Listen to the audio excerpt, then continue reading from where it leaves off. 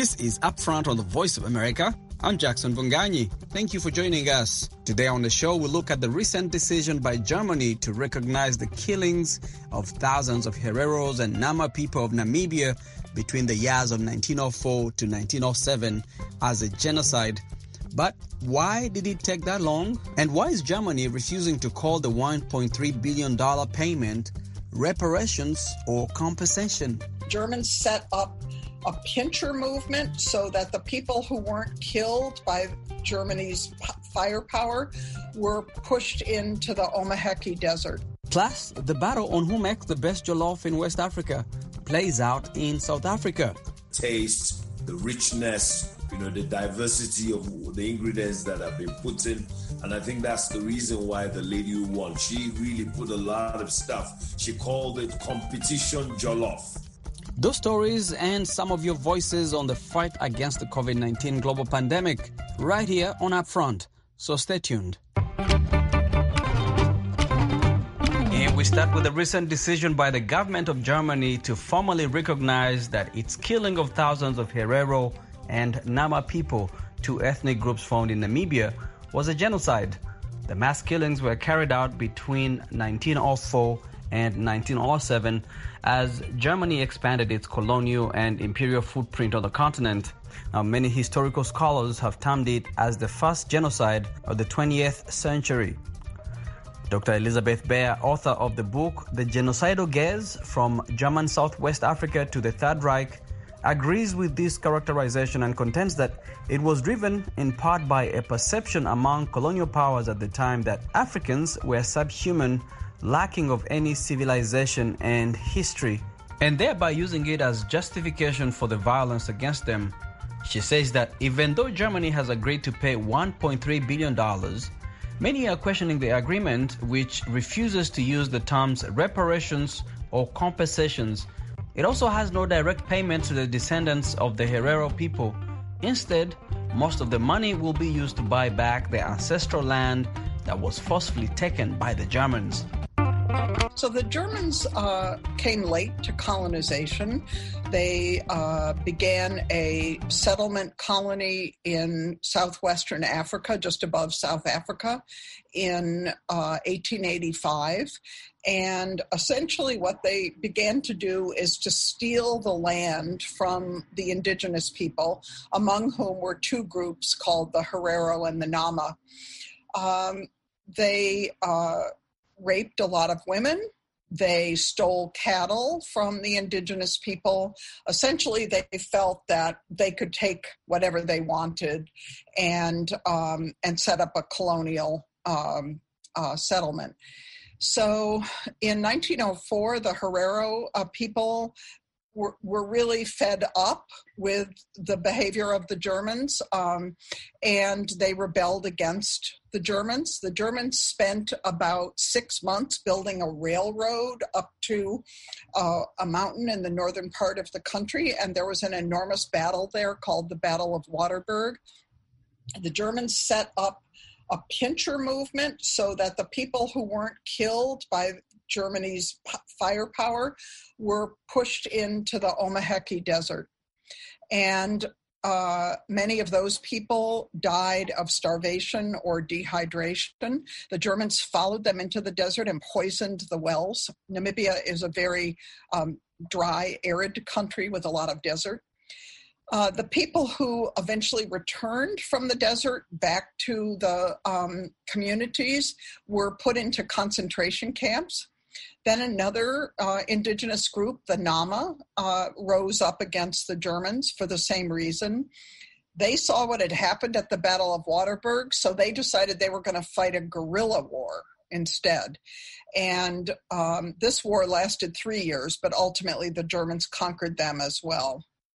And the Germans not only set up concentration camps, but they set up the prototype of a death camp on an island off the coast of Namibia called Shark Island. They provided no shelter, no toilet facilities, no medical facilities, no food. They put people literally in cages on the beach.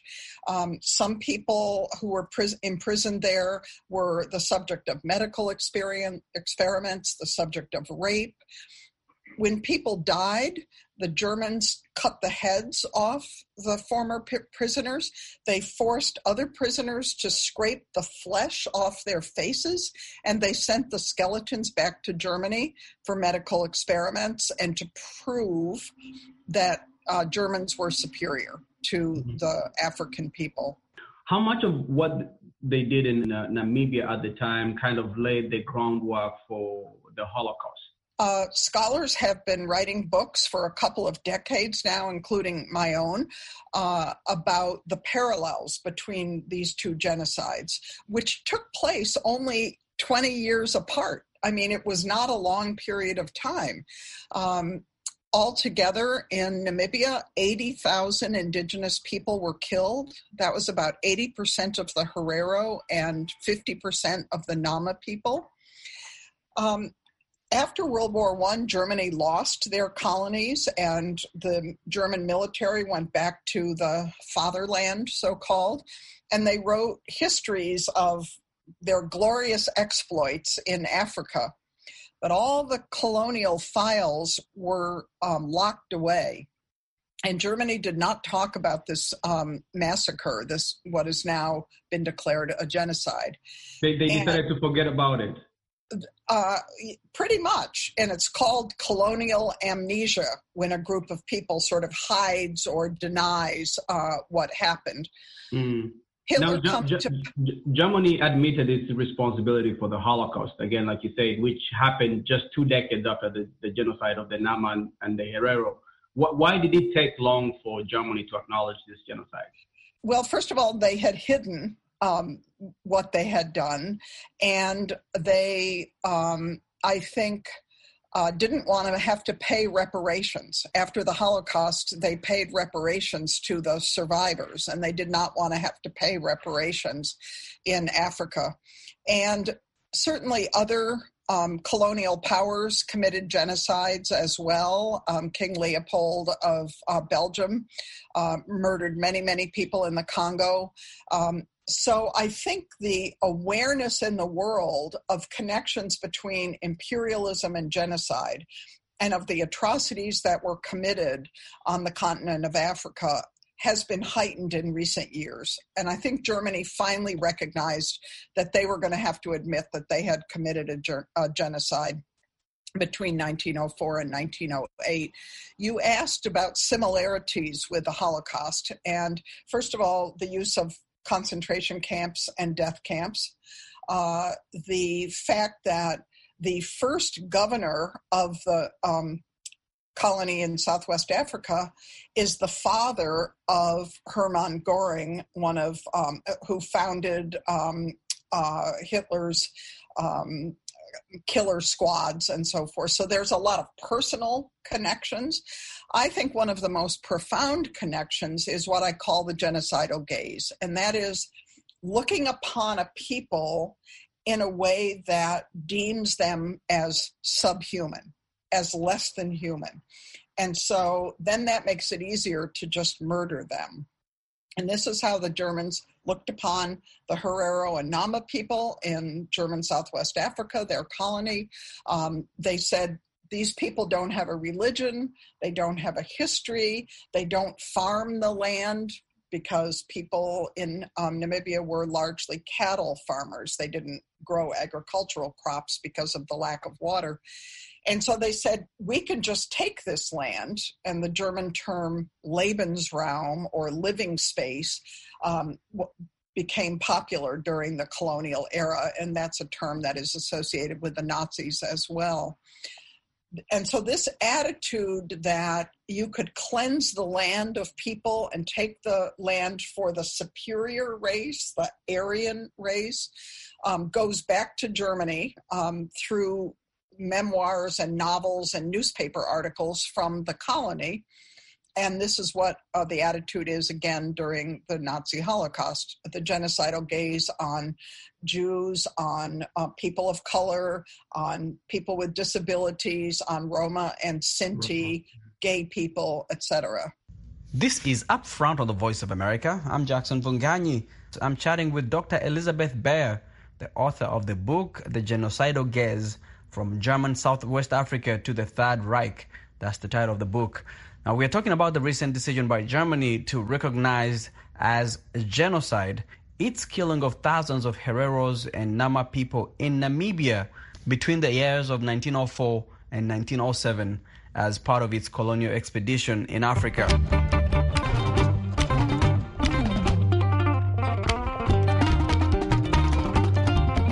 So now, what does it mean that the Germans have finally admitted that there was a genocide in Namibia of the Nama and Herero? What does it mean for the Nama and the Herero and for the Germans themselves?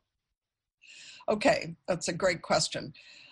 There's a lot of controversy on the ground in Namibia about Germany's offer to acknowledge the genocide and to give the equivalent in American dollars of $1.3 billion to Namibia for development purposes. Why is there controversy? First of all, the agreement is between the governments. Even though some Herero and Nama people have been going to Germany and negotiating for this, 9 rounds of negotiations since 2015, but still there's no direct payments to the descendants of the Herero whose land was stolen a century ago. The money's going to the government. Some of the money, about 50% of the money, in fact, is going to be used to buy land back from the Germans, but this is land the Germans stole to begin with. So it means then the money will go back to the Germans, right? Namibian government pays Germany for the land, and it goes back to the Germans. Some of the other money is allocated for vocational education. Some Namibians find this to be very condescending. Why aren't they giving them a college education instead of just assuming that their abilities are only at a vocational level? So, and then there's, among the Herero and Nama, there's distrust with their government. And this is a political party situation. So Namibia was the last country in Africa to gain its independence. Namibia did not gain its independence until 1990. Yeah, and the political party that succeeded in gaining that independence, SWAPO, worked very hard. It fought wars for many years against the South Africans to get the independence. But SWAPO and the Herero and Nama people do not always get along politically, and the Herero and Nama people were decimated in terms of numbers because of the genocide. SWAPO is much more powerful. So again, there's fear among the Herero and Nama that they will never see this money. I read a lot of posts on Namibian Facebook. One man said, "The government will build a 1-inch building and tell us it cost $1 billion, and we will never see the money." So there's no trust or even representation by the Nama and Herero people. Exactly. When it comes to being recipients of this the $1.3 billion figure. Right. Let me ask you this: how did they arrive at this $1.3 billion figure, and why is Germany hesitant to call it or to call the offer reparation? They don't want to call it reparations because one of the terms of the agreement is this is their final and last offer. They were making this offer. This is all they were going to offer. They say Namibia can never come back to them for further reparations. So they're calling it a development fund, not reparations, which then allows them to make this agreement between the governments and not with the people who are the descendants of those who were murdered. Mm-hmm. So in a way, they're still skirting responsibility. Even if they're giving this money, they're not really taking full responsibility or acknowledging. That's right. I think that's right. Symbolically, some Herero and Nama have said this acknowledgement gives us back our dignity even though we think the money is not enough. And I do think symbolically it is important that Germany finally acknowledged, yes, it was a genocide. But I don't think that how they're handling the financial end of things is appropriate. And just to give you a sense of comparison, $1.3 billion in American money, but in euros, which are more valuable than American dollars, Berlin alone, the city of Berlin, spends over $10 billion a year in personnel costs. So while $1.3 billion may sound like a lot of money, from the German point of view, it's a pretty modest sum. It's a drop in the ocean, really. And they're going to pay it out over 40 years. So again, the value of that money will drop over the 40 years. Right. Yeah. And so this is the end of the conversation on this issue as far as Germany is concerned. Since it's not being called a reparation, it's a development fund, and the Namibian government has signed on to it. This is it. No more talk about reparations. That's right. There's been a very difficult recession in Namibia, and the government really needs money. And I think that's one of the reasons they were motivated to accept this offer right now. But whether it's going to make a difference on the ground to people whose families suffered from this is unclear. And what does it mean that it took this long for them to acknowledge? Is there really justice? I mean, almost you said 80% of the Herero people were decimated. They have very little representation in government. It doesn't feel like really there's justice as they feel a sense of justice. So even the people who were affected directly are not alive anymore. That's right. That's right. And maybe their great-great-grandchild is alive. Mm-hmm. But whether that child is going to get back any family land, the land that the Germans stole in Namibia is the best land, the land that has water, the land that can be farmed and lived on, whereas huge swaths of that country are desert. Which they're going to use the $1.3 billion part of to buy back. Right. Dr. Baer, thank you very much for speaking to us. Thank you very much. It's been a pleasure. Really appreciate your time. That was Dr. Elizabeth Baer, author of the book, The Genocidal Gaze, From German Southwest Africa to the Third Reich. You're listening to Upfront on the Voice of America. Let's take a quick break as we listen to your voices on the Upfront question of the day. I am Barbara Kelvina Nafula from Uganda, specifically the eastern part of Uganda. When it comes to income inequality in Uganda, it's really a very big problem.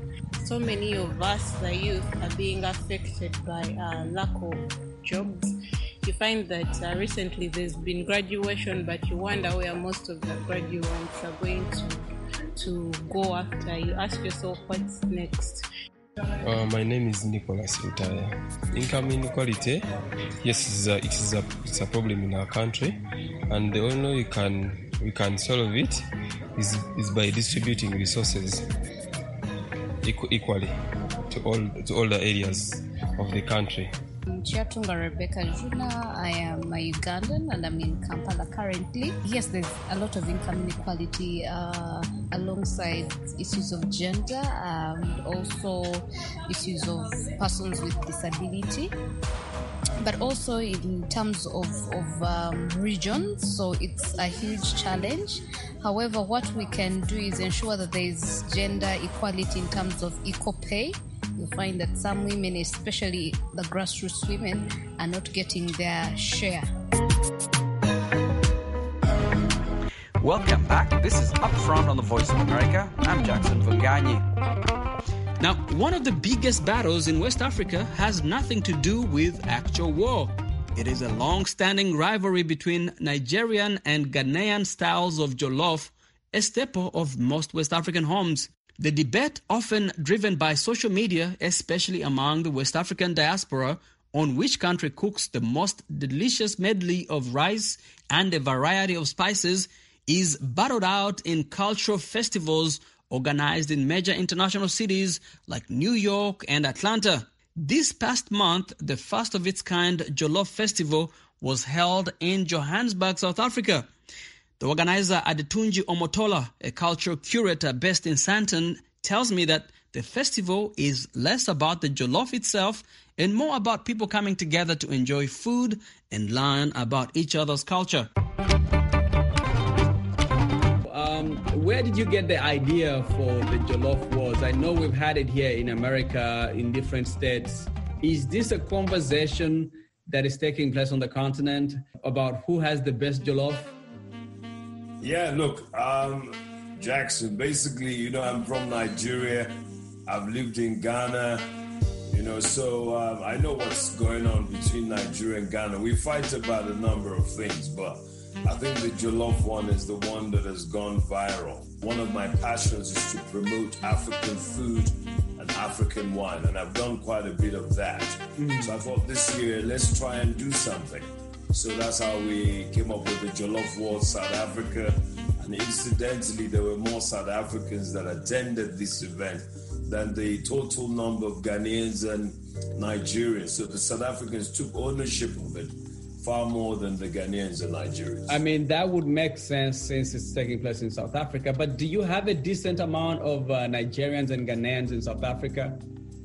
Oh, yeah. I mean, look, the figures that are bandied around, if you Google, you find they say there are 24,000 Nigerians in South Africa. But of course, some people say we're about 800,000. Well, obviously, there's no census. I think Ghanaians will probably be, in the tens of thousands as well, but they're not as visible as Nigerians because Nigerians are very flashy. They like to show off a little bit. So they are very well represented as a population. So how did the competition go? Who was cooking? How did you select the chefs? Was it something that was open to the general public to come and cook? Or you had a select number of chefs you had pre-selected who are part of the community? Okay. So basically, that's a good question. Basically, there are a lot more Nigerian restaurants, especially in the Sandton area. Sandton is like Manhattan. So you have a lot of Nigerians who have opened up restaurants. There's actually no Ghanaian restaurant in the Sandton area. There used to be one called Asanka. It's no longer in operation. So it's quite difficult for me to find Ghanaian chefs. So what I did was I called the Ghanaian High Commission in Pretoria, and they linked me up to a Ghanaian. And then through my Facebook friends, I got a Ghanaian to introduce me to another lady that cooks as well. So there were 2 Ghanaian chefs. There's only 1 Nigerian chef. We opened it up to those that we know that they have a certain standard, those who have a restaurant, that we have an idea of what they do, because we didn't want to pick people randomly. How hard was it to host an event of that nature during a time like this? COVID is still wreaking havoc on the continent. South Africa is one of the most affected countries in Africa. It was. How were you able to bring people together during this difficult time? So at the outset, it was quite, we're following the regulations. So, social distancing, about 30 people, including media and the chefs and the guests. So we're about 30. And we were lucky the venue, Karibu Water, we had about 6 rooms, so we were not on top of each other. And it was quite tough because a lot of people who would have come, they didn't come because of that, but we still managed to get about 32 people. And it was really fun because when people came, we had an exhibition of books, we had beer, there was a beer exhibition, there was also a wine exhibition. And so that gave another angle to the Jollof Wall, so people could learn more about wine, about this particular beer called Tolokazi. And we also had another non-alcoholic wine. We had the gin as well. So it was really a rich event. It was diversified. And then we had lunch. We had Congolese food for lunch, a buffet. So it was really great. So how does the battle work for those who have never been part of this event? explain to us how the battle works. Obviously, it's not people throwing jollof rice at each other, even though you say it's jollof wars. What is the process like, and how do you judge the best jollof? Well, look, basically, you come with your ingredients. In this case, because of COVID, so we advise folks not to come to the place to come and cook. That would have been more dramatic, more fun. But what they did was they brought the food that they had already cooked. In fact, incidentally, the winner, she had some glitches, and then she had to come and cook at my house.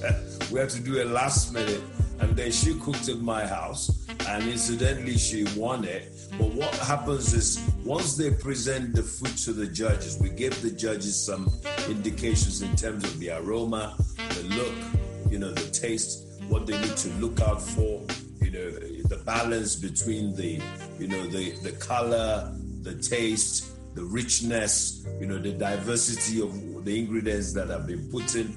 And I think that's the reason why the lady who won, she really put a lot of stuff. She called it competition jollof. As a Nigerian yourself, are you comfortable with a Ghanaian winning a jollof battle? I'm Pan-African, I don't really care who wins it. My job is to deliver the event. You're not going to be disowned by your people. No, I don't really care, because at the end of the day, we don't even own the jollof. Ghanaians don't own it. Nigerians don't own it. It comes from Senegambia, which is now Senegal and Gambia. So we can't be claiming what is not ours. I think it's just fun. But what I do know, though, is that typically a Nigerian will be biased towards jollof from Nigeria, and a Ghanaian will be biased towards jollof from Ghana. But I believe that if you have a sophisticated palate, you should appreciate food from anywhere in the world and engage your senses, what they talk about, the nose and the taste, your palate. Yeah. And that's what it's all about, seeing the food. And that was what we were able to do. This is Upfront on the Voice of America. My name is Jackson Vunganyi. We are talking to Adetunji Omotola, a cultural curator based in Sandton in Johannesburg, South Africa. He's the organizer of the Jollof Festival. And as a Nigerian, can you tell the difference between if somebody presents you 2 plates of jollof rice, are you able to eat, so on a blind sample, and are you able to tell the difference between a Ghanaian jollof and just from the aroma, because you see, also we use different types of rice, Jackson. So we use long grain, they use basmati. We put a lot of spices in ours, they don't. And then I think we enrich ours with a bit more tomato than they do. And, the way we cook ours is very different from the way they cook theirs. So even from the nose, you can tell. And of course, the taste will give it away straight away. So yeah, it's very easy to do a blind tasting and pick up which one's which. What is it about jollof rice that brings out the passion? So it's because it's rice and everybody likes rice, I would imagine. So that's what gives it that popularity. And also it's been stolen by countries as far as Cameroon, Sierra Leone, Liberia. So almost all the key countries in West Africa enjoy jollof. And wherever people go, they take their food with. So I think that it's the easiest thing to be able to transport, rather than pounded yam and egusi or, banku with, all of those things that you need to have soup, you need to have your starch. So that jollof is the easiest thing. Anyone can cook it. I guess it's also universal, because it's universal. In West Africa have their own version of jollof. Absolutely. And what happens if you look at even the Chinese and the Indians? Rice is a major part of their food, right? So even the Indian food, you can make jollof out of their stew and their rice, It's just that the ingredients will, if you really want to get it to that level, differ based on culture. Yeah, you have to add a little bit more stuff into it. Right. What's your favorite jollof? Is it Ghanaian or Nigerian? Well, I'm Nigerian. What do you...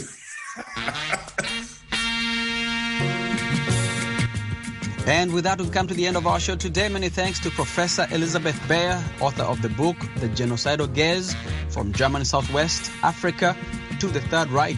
I also want to thank Omotola Adetunji, a Nigerian cultural curator based in Johannesburg, South Africa. He's the organizer of the Jollof Wall Festival that took place recently. Remember to connect with us on our social media platforms. We're on Facebook at VOA Upfront, on Instagram, VOA Upfront. You can connect with me on Twitter at Upfront Africa. I'm Jackson Vunganyi, wishing you a very good day ahead, Africa.